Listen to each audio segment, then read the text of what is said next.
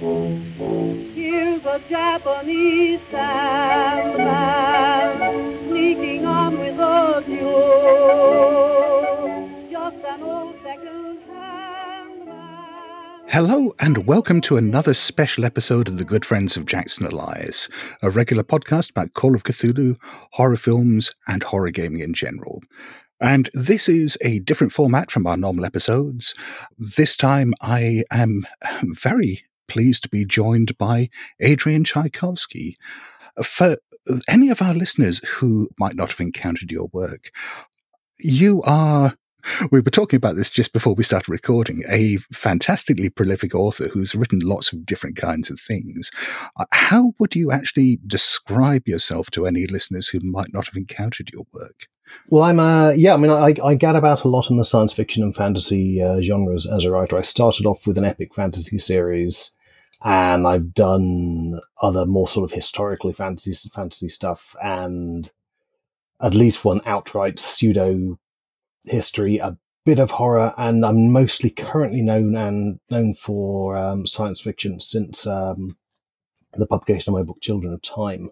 If there's a hallmark to my writing, I write about the human relationship to the other, which I suppose is not a particularly unique thing in science fiction and fantasy, but I also very much focus on the other's relationship to us from that other point of view.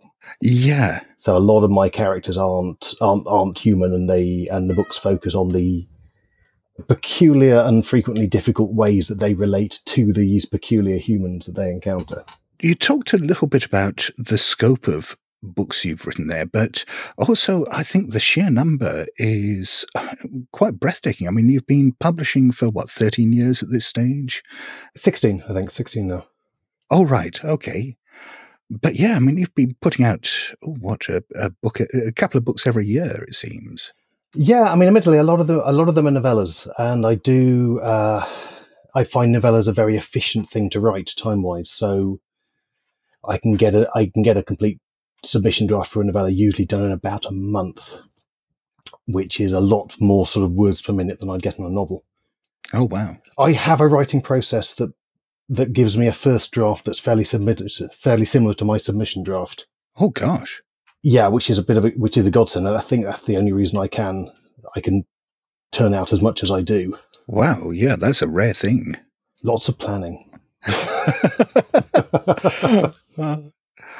And also, you seem to, as you mentioned before, jump between genres a fair bit, which I think, maybe I'm wrong, but it strikes me as being a fairly rare thing in this day and age, that most writers seem to be encouraged to sort of stick to a lane or stick to a known property, but it seems almost completely reinvented yourself in the last few years as a science fiction writer. Yeah, Children of Time was a bit of a punt. And at the time, what you seem to need, I think, to be able to start jumping about is a certain amount of escape velocity in terms of, sales, commercial success. So I think my fantasy books were not stellar sellers by any means, but they were doing okay. And they were doing okay enough that when I came to my publisher with this crazy idea of I want to write a book about giant spiders in outer space, they kind of humoured me. And it wasn't put out with a huge amount of fanfare, and until it basically hit the Clark Awards shortlist, it kind of wasn't doing any kind of sales numbers, and was just destined to vanish. And then it was the shortlisting just seemed to make something click, and abruptly everything was going absolutely crazy, and it did very well. But that was just me as a fantasy writer doing a bit of a punt for a science fiction novel, because I've always been a science fiction reader. I wanted to write, I'll do my one sci-fi novel and then it'll probably be back to the fantasy. But of course it took off. I'm now very much on that. I'm a science fiction writer, and that's what most people know me as. And it's actually fairly rare that I get a chance to go back and do fantasy, which is something, I think since Children of Time, I've had one fantasy novel. And a certain amount of shorter fiction. I've got a fantasy novel on the horizon when I finish my current project, but other than that, it's all been science fiction, because that's suddenly what people want from me in terms of sort of publishers looking for stuff. All right, but your goal then is very much to try to keep feet in both camps. Yeah, I get ideas, and I get a lot of ideas that can only really work in a fantasy setting. You couldn't do them as any kind of science fiction. And there's a certain amount of borderland. I wrote a book called Cage of Souls a while ago, which is kind of a Jack Vance Dying Earth sort of setting. So it's science fiction and fantasy really all at once. And you get this mixing of the trappings and the tropes of each, and just, there's always that kind of that spectrum between them where you can dip in the middle and have a bit of science in your fantasy and a bit of fantasy in your science, I guess. I mean, I'm doing a space opera at the moment, which is basically a more fantastical science fiction than I previously approached. Oh, marvellous. Is this the one that's just about to come out this week, is it? Or? The first one is just about to come out, and the third of the three is the one I'm currently halfway through writing. Oh, wow. So it's a great big conveyor belt. Personally, I absolutely love that fusing of science fiction and fantasy. I grew up with, say, Michael Moorcock's Dancers at the End of Time and the Dying Earth books, and Clark Ashton Smith's Zothique and M. John Harrison's Vericonium. And so, yeah, that kind of approach really speaks to me. The unfortunate thing is it's a bit of a tenuous genre to write in because after its great first flowering, it's never really had a massive comeback. I mean, it's a bit like westerns in films. It never really goes away, but it's never become the thing again. But I love reading it, and I really enjoyed writing. And Cage of Souls is very much almost a kind of a love letter to that entire genre of that entire sort of subgenre of the fiction. Oh, fantastic. I did actually buy that a couple of weeks back, and it's very close to next on my list, so I'm really looking forward to that. Oh, that's very kind of you. Thank you. Yeah, speaking of which, the book I'm reading at the moment is Made Things, which, when I say reading, I'm listening to the audiobook, and I was surprised to find that you're the narrator on it as well. How did that come about? So I've narrated 3 novellas so far. The first one was Walking to Aldebaran, which I think we may mention later on because it's one of my most horror-y of my books. But I came to that because the first chapter of Walking to Aldebaran, or the first section, Aldebaran, not Alderan, is very readable. And I used to do it a lot at conventions in reading slots. And I had so much fun doing it because it's a first-person narrative. And so it falls very naturally to kind of recounting to an audience. And I thought, well, what if I could do the whole thing as the audio? And that turns out to be something you can kind of wheedle from the publisher and the company doing the Audible book. And that worked pretty well. And I didn't know how it was going to go beforehand, and it was all great unknown. But yeah, we got it done. It worked fairly efficiently, not too many kind of retakes and errors.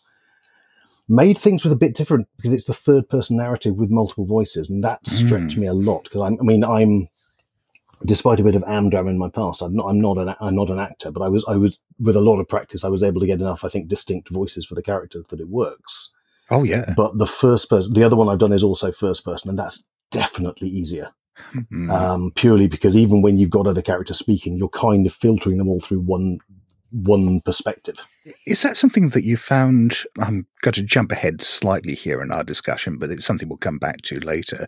Is that something you think being a gamer has helped with as well?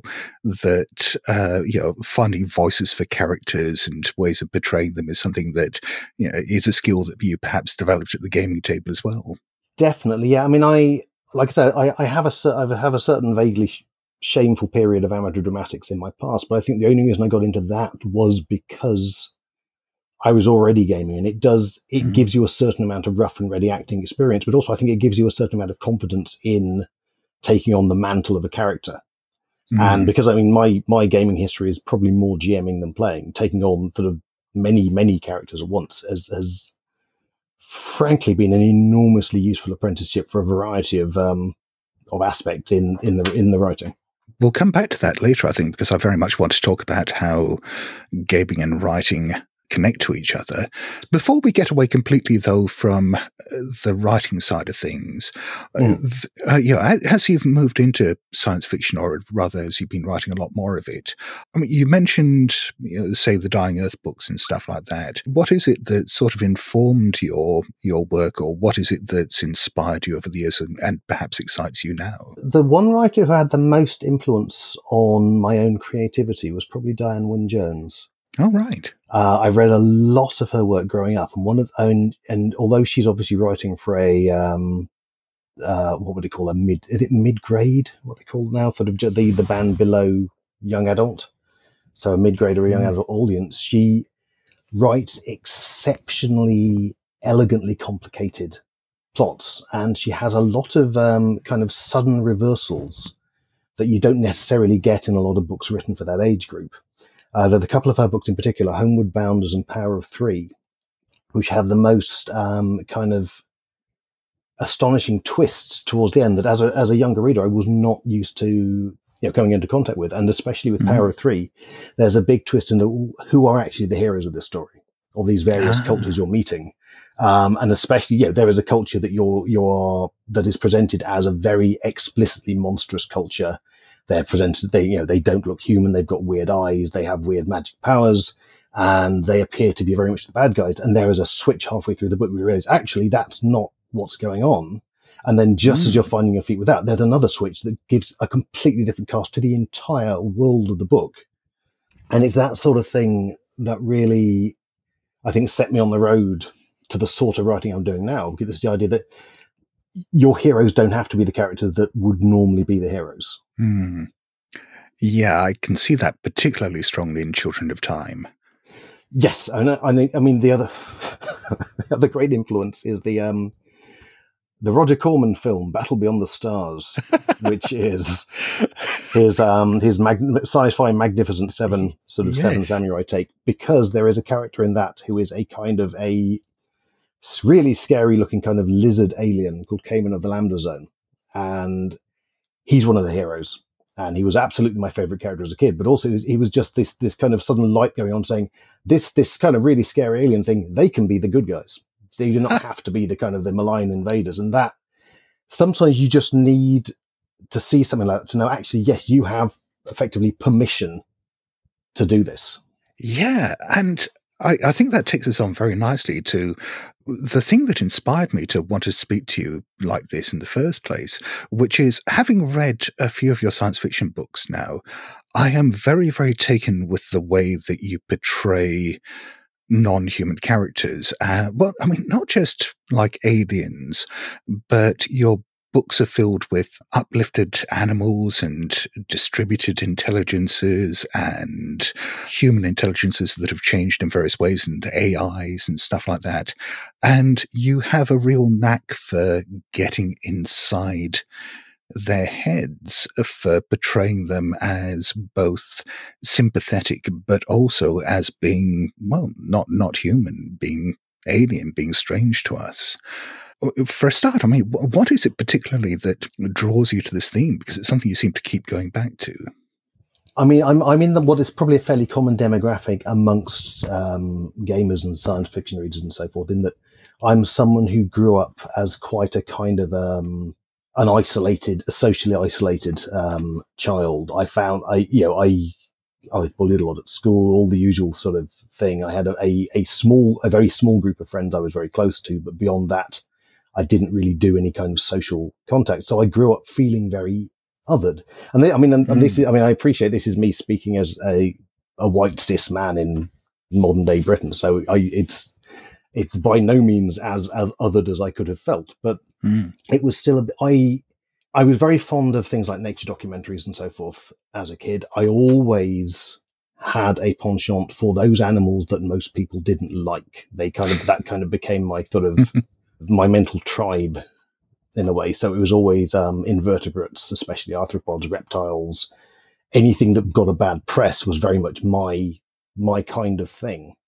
And so you go from that into kind of reading traditional fantasy or science fiction. You find these things are very seldom given a go in the literature. So there are like a million cat aliens, and some dog aliens and various other kind of very, very human-y aliens and so forth like that. But you very seldom see anything that is genuinely non-human. And when you do, it's when you get like insect aliens, they're almost always just sort of disposable bad guys.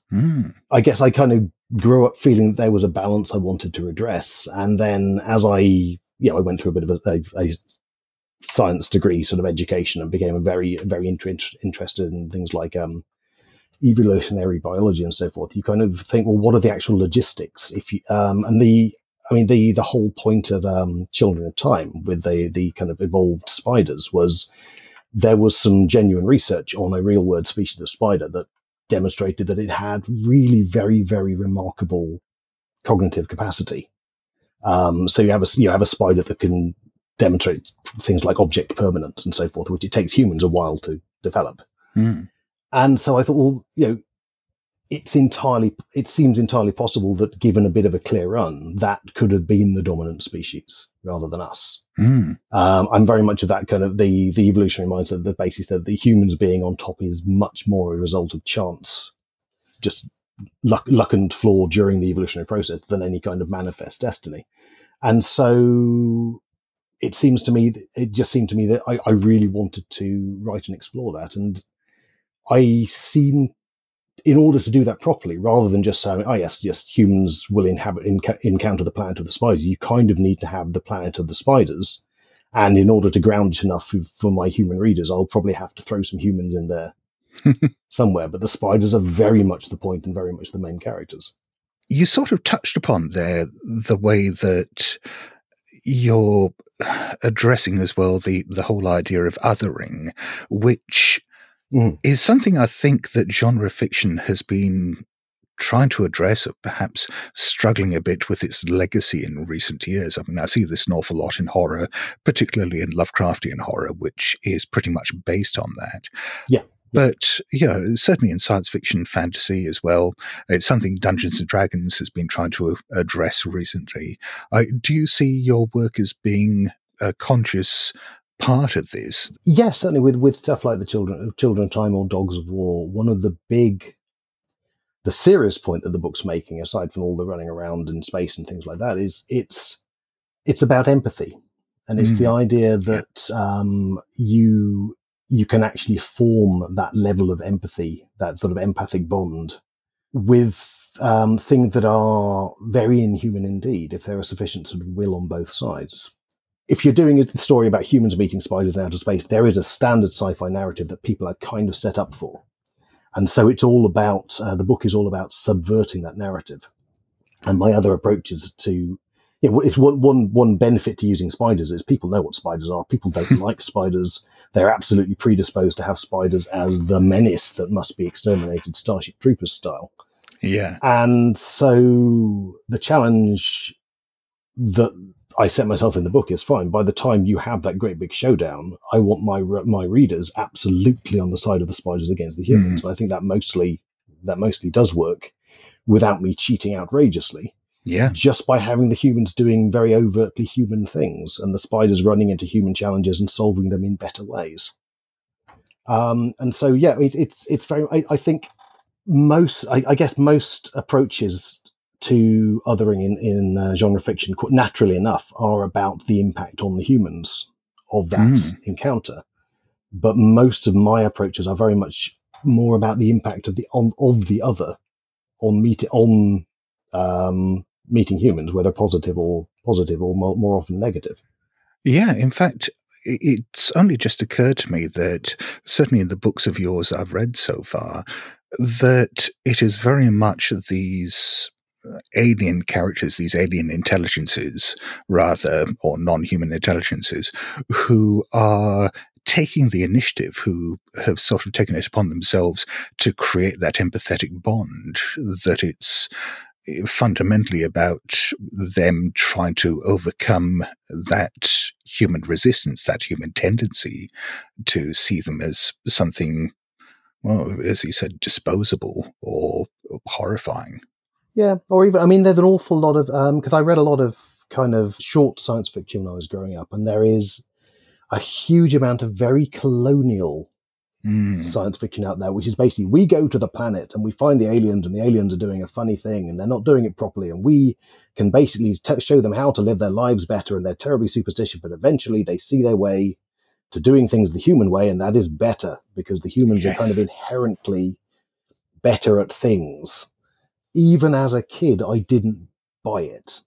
Really, I always, when you got the kind of the aliens kicking back against the humans, the human thing, and even with the author desperately trying to explain to you that the humans were so much better, and if only the aliens would just, I was always on the side of the aliens and just wanted the humans to go away, and I would stay on the planet with the aliens and learn about them doing their thing, rather than them basically having their culture overwritten with human ways of doing things, because that was progress with a capital P. And there's so much of that out there, and a lot of it absolutely targeted to kind of young readers. And I think I was lucky that I was of that mindset that always identified with the creepy looking alien, because it did lead me to question that stuff from a very early age.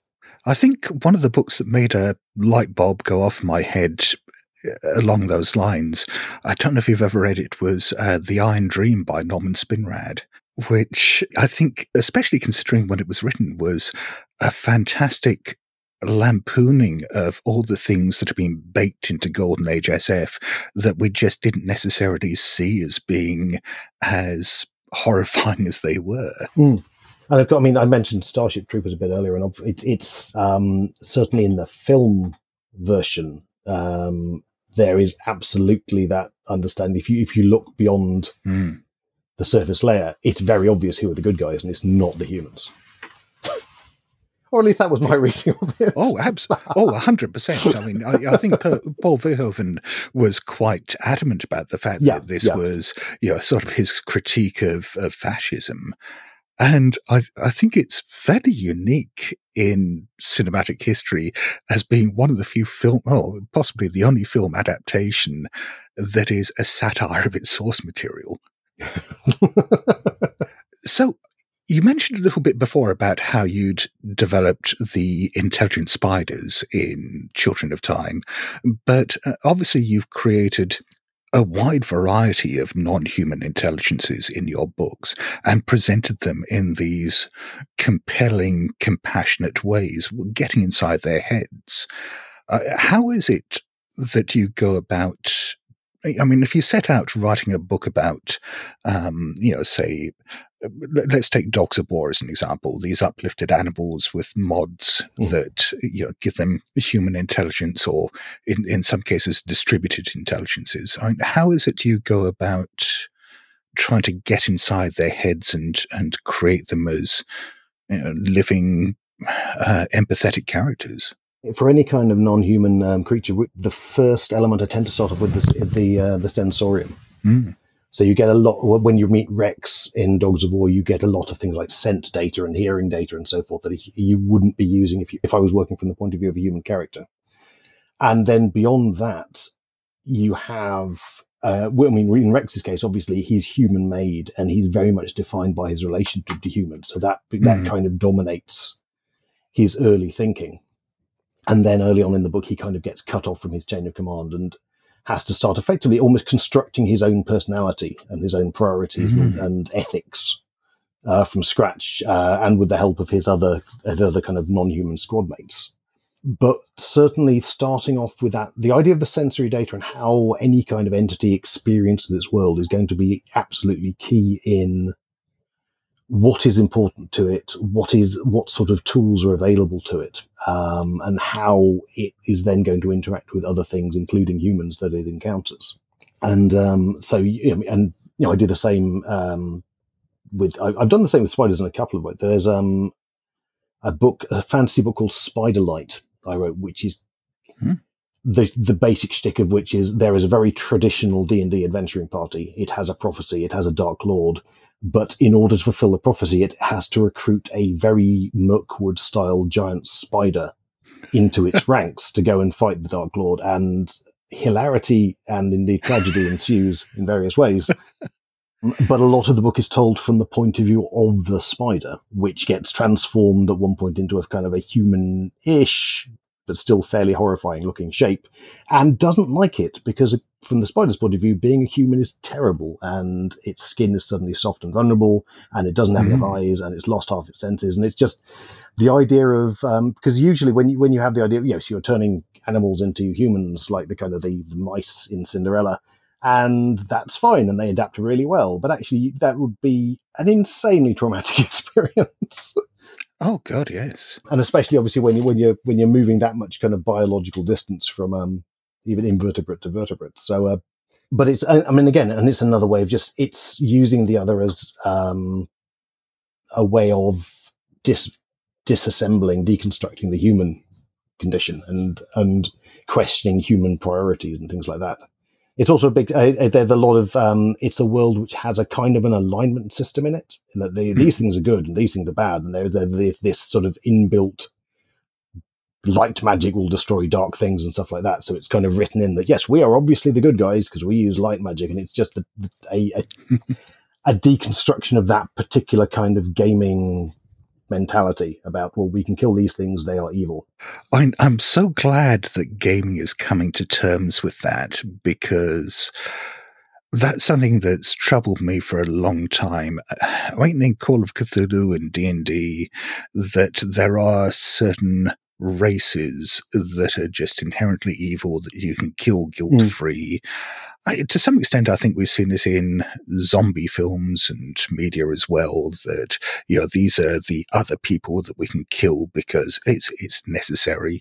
The worst example of it is, I think, among a variety of worsts potentially, is in the Star Wars prequels with the battle droids, which are basically, right, so instead of having stormtroopers, we'll have robots, and you can kill as many robots as you like, because you can't possibly feel guilty about killing robots, except at the same time you're in a universe where robots obviously have personalities and sort of inner lives and are effectively living, but they get through a lot of robots in those films.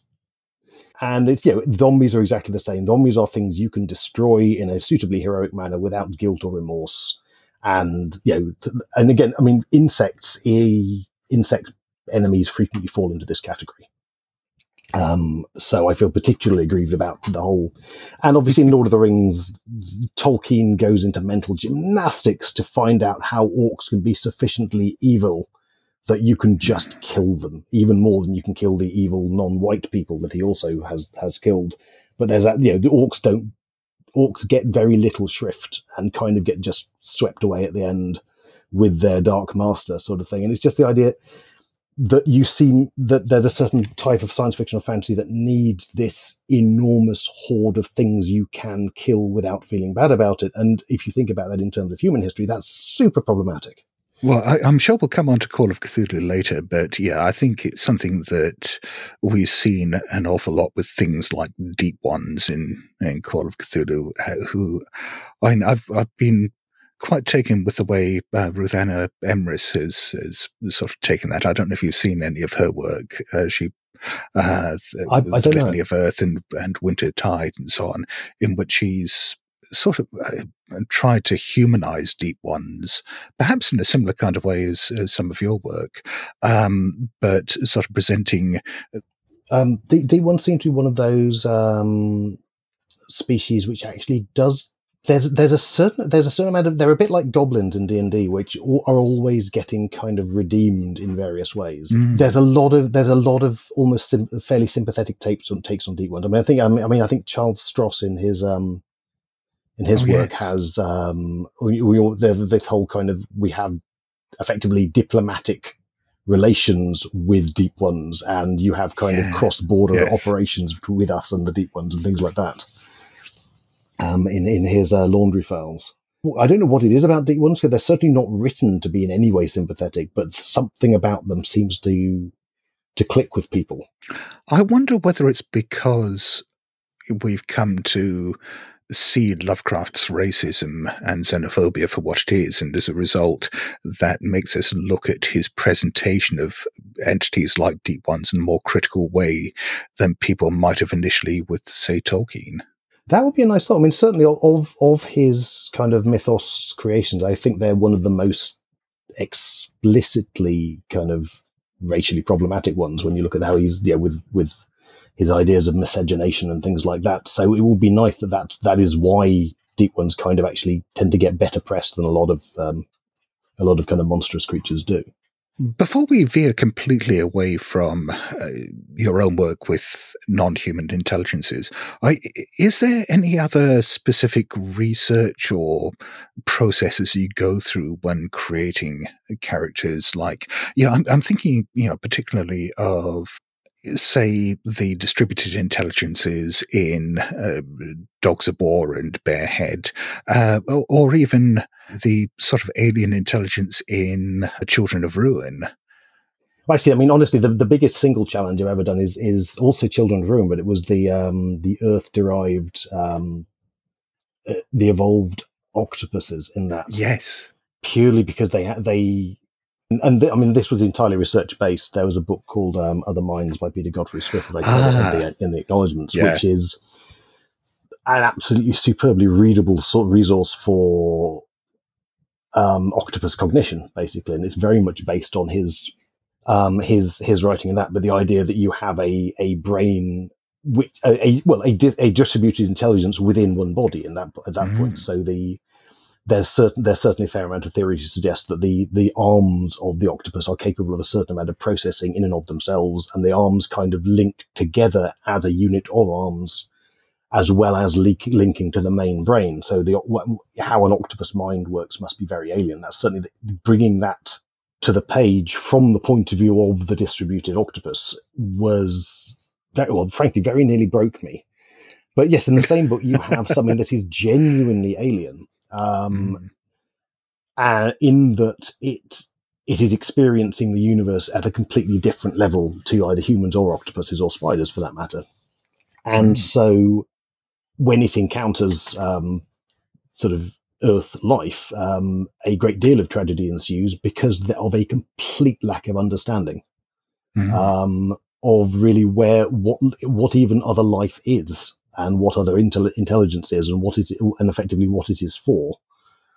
And those sections of the book give me my best written horror moments in any of my writing so far, I think, without me ever really intending it.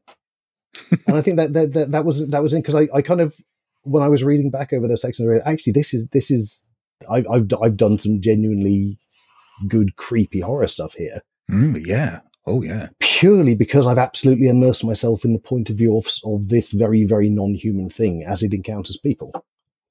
And that's the source of the horror is really just that mismatch between how it sees what's going on, and how effectively the subtext that the readers will be working in, knowing what they do about the situation. One thing that makes that so horrifying is the fact that, as you say, it isn't malevolent. That, it's all very easy in horror to present evil or malevolence and make that horrifying, but sort of misguided neutrality or even benevolence creating horror like that, I think, is always so much worse.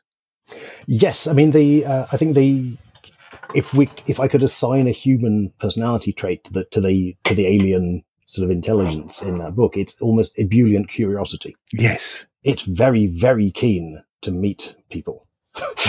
What is it? We're going on an adventure. Yes. A phrase which I have now ruined for a large number of people. And also, going back to the octopuses in that book, the way that you portrayed the octopus society that had developed as they'd got intelligence, and the fact that they were still sort of dealing with their very conflict-driven animal natures, the evolutionary processes that had created them to be perhaps quite hostile to each other and to outsiders, and balancing that with intelligence, I think, again, made them quite frightening. Not because they were malevolent, but just simply because they were driven by emotions and desires and drives that are just not human. The way they ended up, they're almost the anti-Vulcans, because their conscious mind is entirely about emotion, and they have effectively a logical subconscious which kind of gets things done behind the scenes, but they don't understand yes. the rational sort of process of it. So they have a subconscious that can do complex maths, but they can't consciously. They are sort of the eternal artists, just flouncing about in their very brightly coloured world, being emotional at each other. I loved everything to do with the octopuses in that. And I actually, one of my favourite moments in the book, or well, not single moment, was just the constant disagreement amongst all the human characters about how you pluralize the word octopus. I know, it's just, that appealed to me so much. All right, we've touched upon gaming a few times. What do you think, out of the approach that you've developed for your own books, we can, take as gamers or learn as gamers to sort of present alien intelligences, non-human intelligences in games, particularly Call of Cthulhu, but just gaming in general? I mean, a lot of it comes down to motivation. There are situations in sort of Lovecraftian fiction where you kind of know what the monsters want. And there are situations where the monsters are doing a thing and they're at least going to do a thing, like a Hand of Tindalos, say. You don't know why it does it. You don't know why it is so. The privacy is so very important to the Hound of Tindalos is a mystery. You just know it is so. But I guess it's getting behind that. It is both because occasionally if you have a thing that is doing a thing and that thing is plainly sort of rational and important and yet completely incomprehensible, that can be a very creepy thing in and of itself. I mean, there's in this space opera Shards of Earth that's coming out very shortly. You have a sort of a cosmic scale race of creatures called architects, and what they do is they turn up and turn inhabited planets, and only inhabited planets, into enormous reworked sort of avant-garde artworks to the detriment of everyone living there. And so it's only inhabited planets. They do it with a great deal of care and skill. It is obviously very important to them. No one had the faintest idea, and people would obviously rather they stopped doing it. But without even knowing why they're doing it, how do you ask them to stop? That certainly seemed to resonate with a lot of the early reviewers. It's just the idea that these things are so big and so powerful, but absolutely have a purpose, and it's not a destructive purpose per se. It's just sort of incidentally so. But they're doing a thing, and it's very, very important to them, and we have no understanding of it whatsoever. And that seems to work very well. But there's also the situation where you can get a very alien creature that's doing a thing, and you do understand why it's doing it, and it's doing it for a human reason. I mean, the one of my favorite moments in all of the Lovecraft fiction is at the Mountains of Badness, where you have the creatures, they've woken up from their kind of hibernation, they're surrounded by people, they have to defend themselves, and then what do? They have a little sort of scientific investigation of what are these creatures we've met? Let's dissect a few of them. Yes. And it's just that point where you kind of, because obviously it's not immediately apparent that's what's happened, but when you click that that's what was going on, one of the reasons I like that particular story is that you do get a great deal of sympathy for the other in there. It's one of the rare cases where by the end of it, the monsters are genuinely kind of present. There is that whole line there, these were men, and yes. It's a bit iffy because what Lovecraft's delineations of what constituted men were are potentially problematic. But certainly, when I encountered that as a reader, you think, well, I really purely on a science fictional level, I the idea that you've got these things and they're very inhuman, but they're still kind of working at that human scale. It's just that obviously humans don't really figure to them particularly as sentient creatures.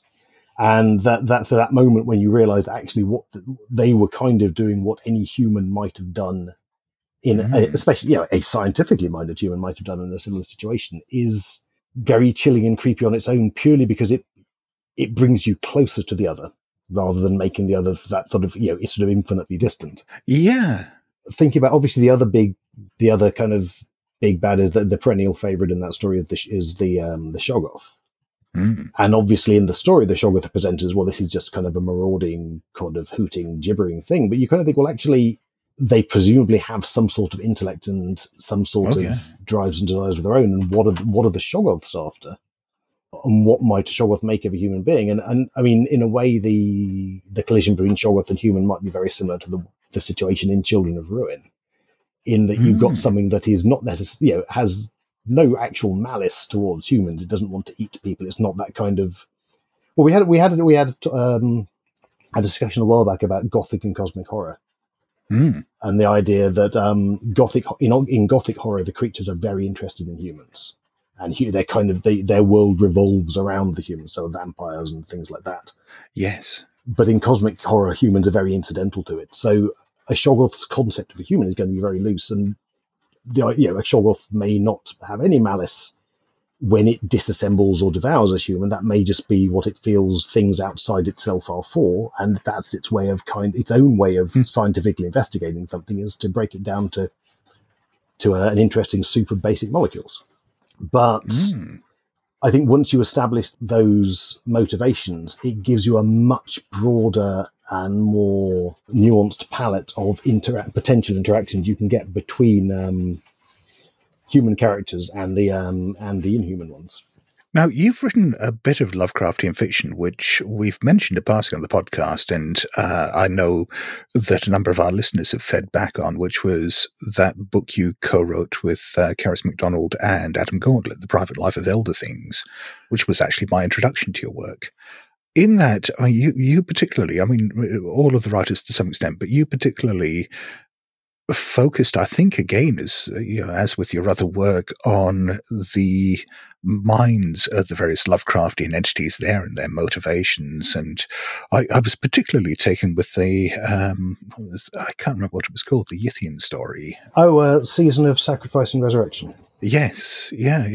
In that, you take, a lot of these elements that were there within Lovecraft, but then I think sort of not quite strip the mystique away or strip that otherness away, but certainly present these entities as being, I don't even want to say comprehensible, but I'm aiming for sympathetic. Yeah. I think.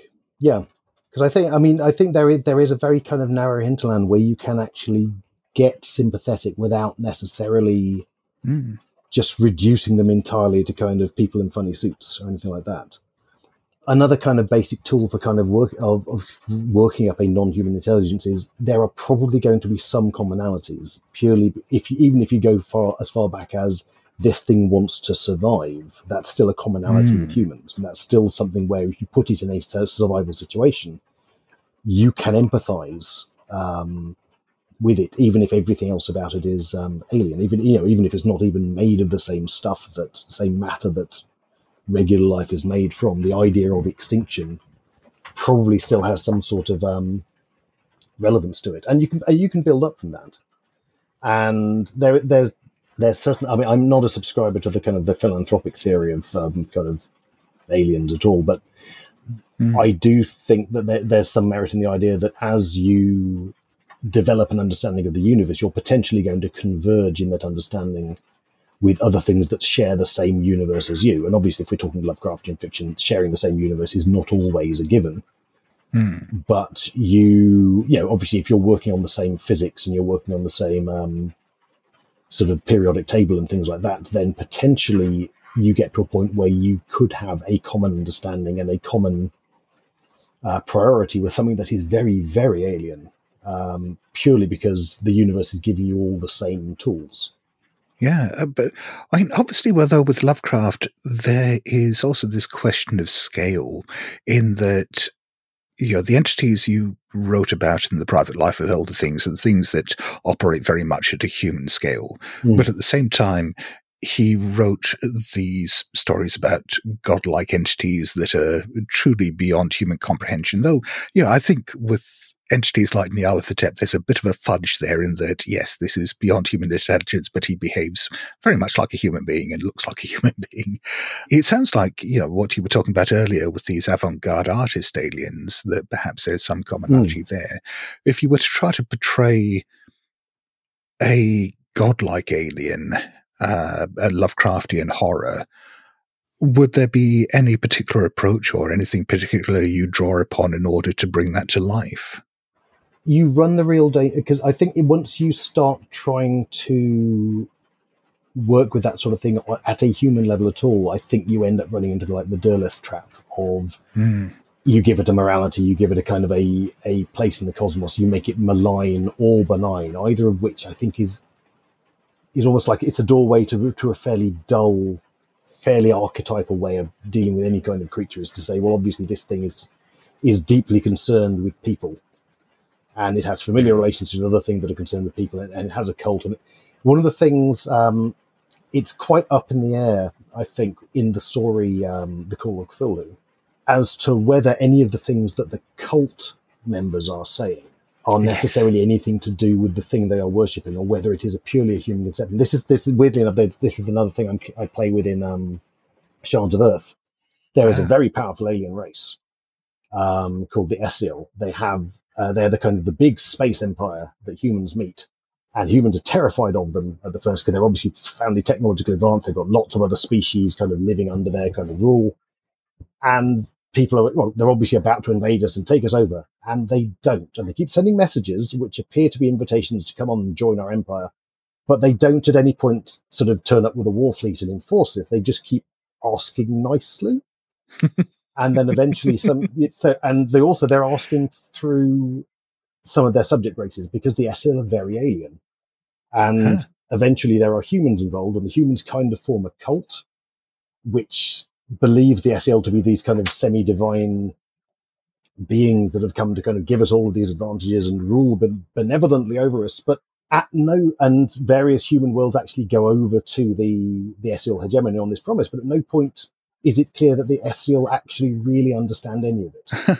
Oh, gosh. Or that their own conception of what the relationship is remotely like what the human cult members are saying, because they're very alien indeed. And everything you see of them, they're doing something. And again, it's very purposeful, and they obviously know what they're doing, and they obviously are very, very powerful. But at the same time, nothing they're doing quite makes any sense on a human level. And the way they react to things doesn't, you can do do something that a human polity would absolutely take offense at, and the Essil don't care. And you do a thing that is very trivial, and the Essil treat it as very, very serious, which is generally bad news. And working out where the lines of how they feel the universe and sentient creatures' interactions is almost impossible, because they're so weird.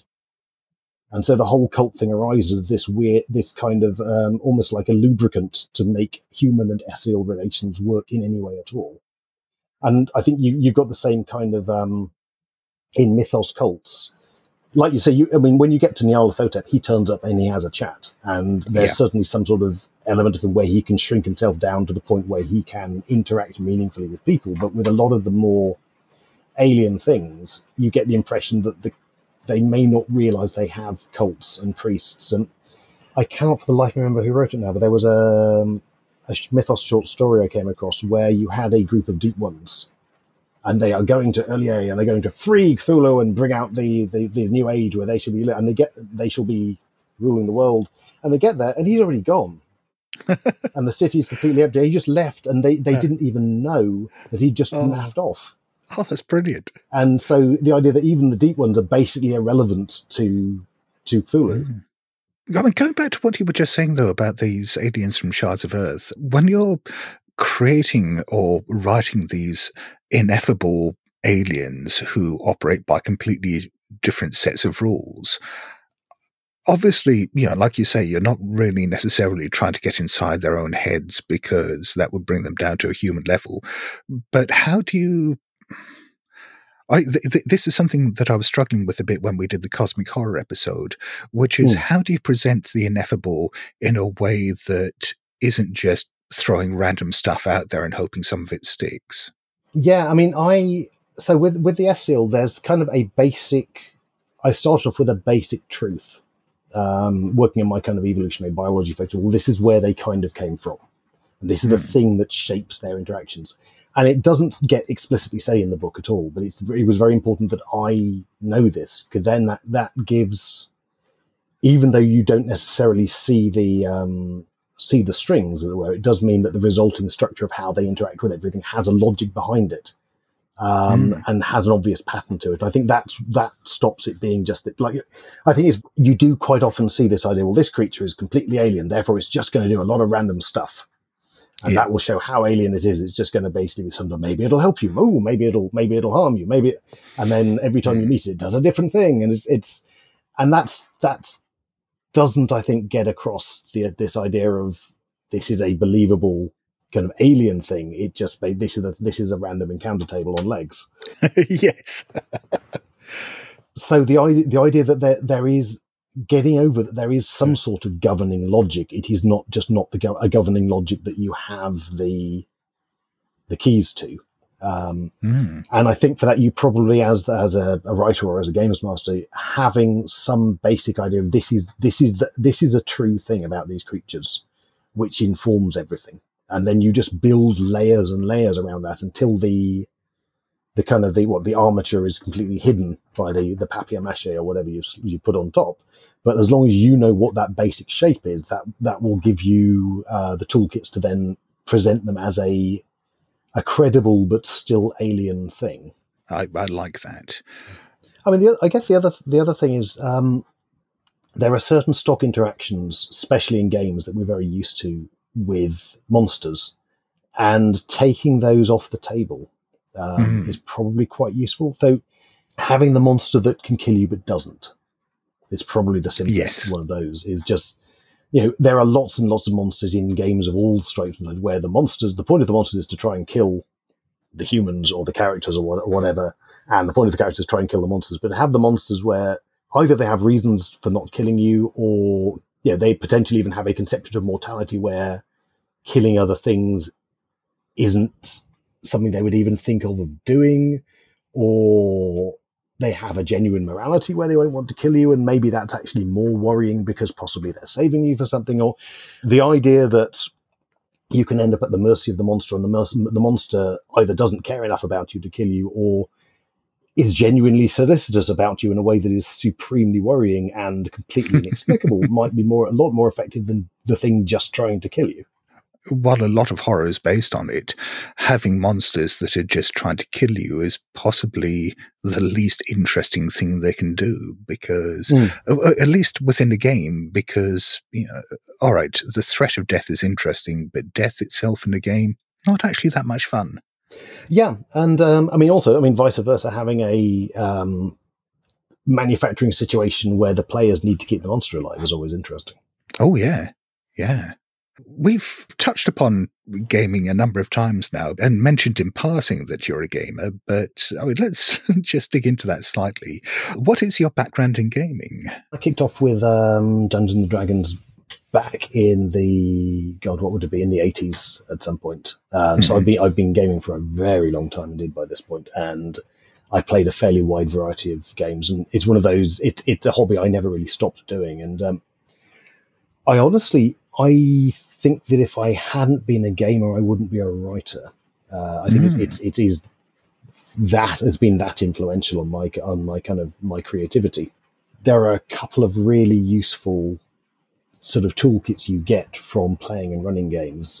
It's a very good way of getting your head around world creation, especially because if you're a games master, you tend to have to build a world to a more exacting level than you do as a writer, because as a writer you can control where the characters go. Yes. But also just, and especially as a games master, the ability to put on a multitude of different characters is a skill you can get quite used to, and then it's enormously useful when you are working on a book with multiple point of view, for example. So you can put them on and take them off very quickly without having to kind of ease yourself into each particular persona. And I read somewhere that your first fantasy series, the Apt series, came out of a campaign that you ran? Yep, it was a campaign I ran quite a long time before I actually wrote the books. Back when I was at university, it was for a horrible homebrew system that it will never see the light of day. But yeah, and the world and a few plot elements and characters got translated into the books, but the reason I think those books worked as well as they did was because I was very, very comfortable with the world, because I knew it so well, because I had to create it to that kind of sort of crash test level in order to cope with what the players were doing to it. It's interesting. You're talking about how the gaming feeds into the fiction there. A couple of years ago, I interviewed Nathan Ballingrud, and who's also been a gamer for most of his life. And he was quite adamant about how he keeps the gaming and the fiction sides of his life completely different, that he sees them as completely different creative processes. I think a lot of it depends on what your creative focus is, because I do always start with the world. I'm always interested about telling stories in a particular world, and what the stories are arise organically from where the world's kind of friction points are, and the characters arise organically from the sort of people who would be interesting to write about, who would live in that world. A lot of writers, if you're starting from the character, or if you're starting just from the plot, then potentially that kind of games-based focus wouldn't be as useful. Yeah, yes. For me, the reason I write sci-fi and fantasy, and the reason I read sci-fi and fantasy and game, is to explore those worlds, and it's something that no other genre can really do for you. Does your gaming world or your gaming life still inform your writing, or have they branched off into two different things now? I think there's certainly a certain amount of crossover. I mean, it tends to take a while to filter through. But it's like I say, the Shadows of the Apt game was, I think, must have been a good 10 years before well, maybe not quite that long, but it's certainly many years before the book. So there'll be moments in games that I'll remember, and then they will tend to kind of just get stored in the back of my head until there's an appropriately shaped slot in the project I'm working on. So it's been a while since I've done something that's been that explicitly based on a particular game. It's more a matter of sort of cherry picking elements that I feel have kind of created a particular kind of emotional moment, or a particular just a particular set of elements that I feel I want to do more with. Going back a bit to Private Life of Elder Things, that seemed to be very much a departure from the other stuff that you've been writing, because it was very explicitly horror, albeit of I guess, a not particularly horrifying kind of horror, more sort of fantasy-based horror. Is that something that you see yourself ever going back to, or was that just like a one-off project? I think the kind of the explicitly Lovecraftian elements of Elder Things was probably a one-off. I tend to prefer the science fiction in Lovecraftian fiction to the outright horror element of it. I find that more especially in that cosmic horror element, the idea of treating the creatures as aliens rather than monsters, I guess, in that, and as something other than sort of purely supernatural threats to actually, because I find obviously once you're treating it as an alien, it's something that has more of that motivation that we're talking about. It has more of that kind of rationality to it, even if it's an alien rationality, whereas a supernatural threat can be essentially just purely malevolent and purely monstrous. And although it can certainly have motivations, they're frequently quite human motivations. If you're going straight into that kind of more traditional supernatural, which does lead to a lot of interesting opportunities of writing that science fiction horror. And it's one of those, science fiction horror is absolutely a thing.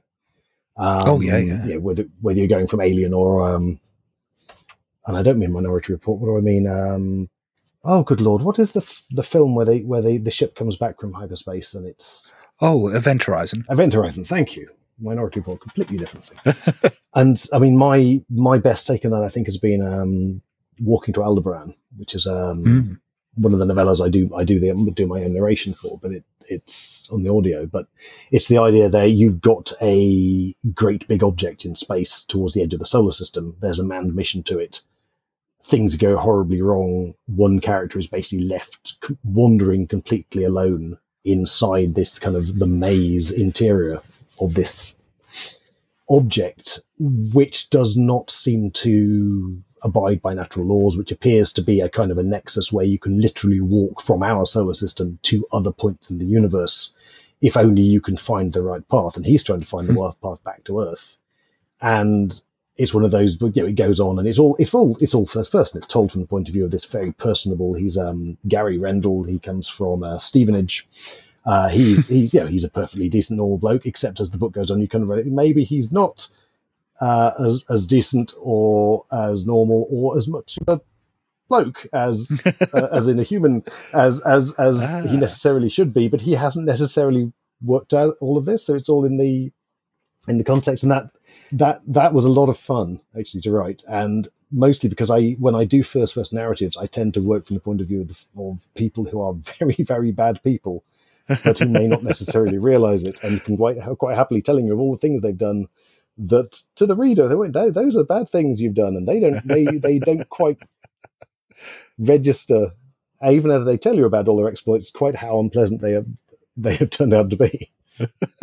And touching upon what you were going into there, it strikes me that a lot of science fiction, certainly a lot of the science fiction of yours that I've read, and a lot of other science fiction, addresses many of the same things as cosmic horrors, just the way that it approaches them. That, like you say, it's, whether it's like, if you're presented with the truly alien or the ineffable, the incomprehensible, whether you look at it as a source of horror, a source of wonder, or a source of intellectual stimulation. Because I frequently am writing from the point of view of what would normally be the horror, I guess. Yes, I think it's often very useful because once you have a kind of a horror's eye view of humanity, you can it almost closes the circle. You can kind of see, well, actually looked at sort of dispassionately, maybe we are quite monstrous, or maybe we are quite weird and irrational, and how we treat the world is often severely problematic. And that's, if aliens were to turn up and look at the Earth now, I think that they would likely be a bit dismayed by the way we were, trashing the planet. And so taking that external point of view and looking in, one of the things, if you're writing honest science fiction, genuinely honest, sort of solid science fiction, then I think it's kind of hard to avoid getting into that cosmic horror territory, because you basically end up with things like Stanislav Lem. You end up with Solaris. Yes. Or you end up with the Roadside Picnic. Yes. From the Tchaikovsky brothers. Two of my favorite books. Yeah, and they are phenomenal explorations of, in a straight up science fiction vein, of that sort of cosmic horror of meeting the utterly ineffable other, the thing that, again, it's doing a thing, and you can see it's doing a thing, and it's got a purpose for doing it, and we can't understand the purpose, and we can't even necessarily understand the thing it's doing, but just as a side effect of it being done, it's having enormous human cost, especially in Roadside Picnic, because obviously, and I can never remember, there's a Gibson short story that William Gibson has a similar kind of vein, where there's a point in space you can go to where you contact a thing, and anyone who goes there basically ends up killing themselves because it is just intolerable to humanity to be there. But they bring back things like cures for cancer. And so we keep sending people there to die, no matter what safeguards, because of the possible chance of just getting another world-changing discovery. And it has quite a similar theme to Roadside Picnic, but it's just that idea that there is just this point where you touch the utterly ineffable. So what is it then that drew you to writing Lovecraftian fiction? Well, both in the private life of Elder Things and in the more science fiction focused cosmic horror of some of your other work. Well, it is absolutely and purely for the monsters, for the creatures. I mean, when a friend of mine first got hold of, it would probably be in 3rd edition Call of Cthulhu, way back. The thing that resonated me with the creatures, the only reason I went off and then got hold of Lovecraft to read was because I wanted to find out more about the creatures, frequently which extra knowledge failed to materialize in the stories, annoyingly enough. I still have no idea what a sand dweller is or why. They're like koalas, aren't they? Apparently so. Those well-known burrowing koalas. But the fascination with the Lovecraft bestiary was always been at the root. And so when it came to me going to Keres and Adam and pitching the private life of Elder Thing, it was just the idea, I want to write a book about how these creatures interact with people in unusual ways. Yeah. And that's very much the shtick for that. But it's mostly because that's absolutely the point, the part of the mythos I am most interested in, is these creatures and the friction points between them and humanity, basically. And in a way that's not simply, yes, this thing is going to eat you, but all the weird spaces that get opened up through but not necessarily explored from the original fiction.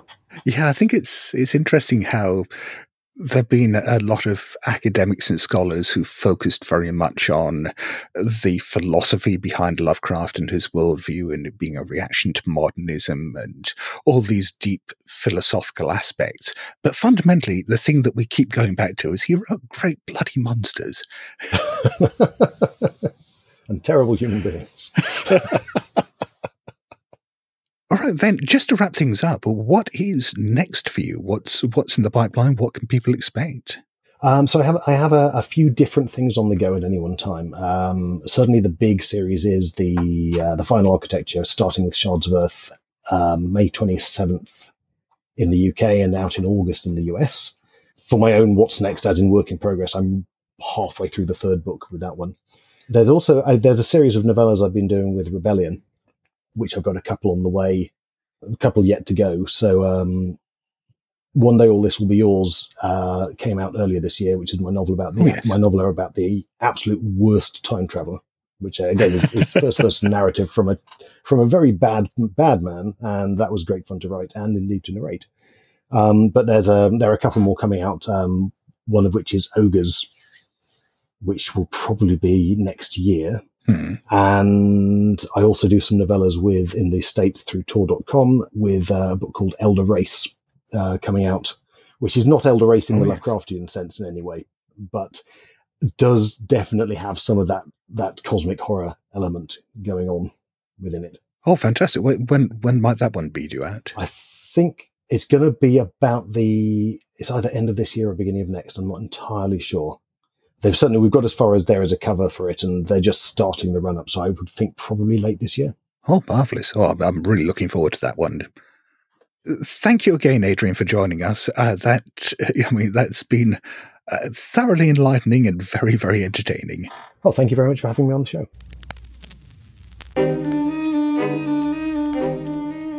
Hello?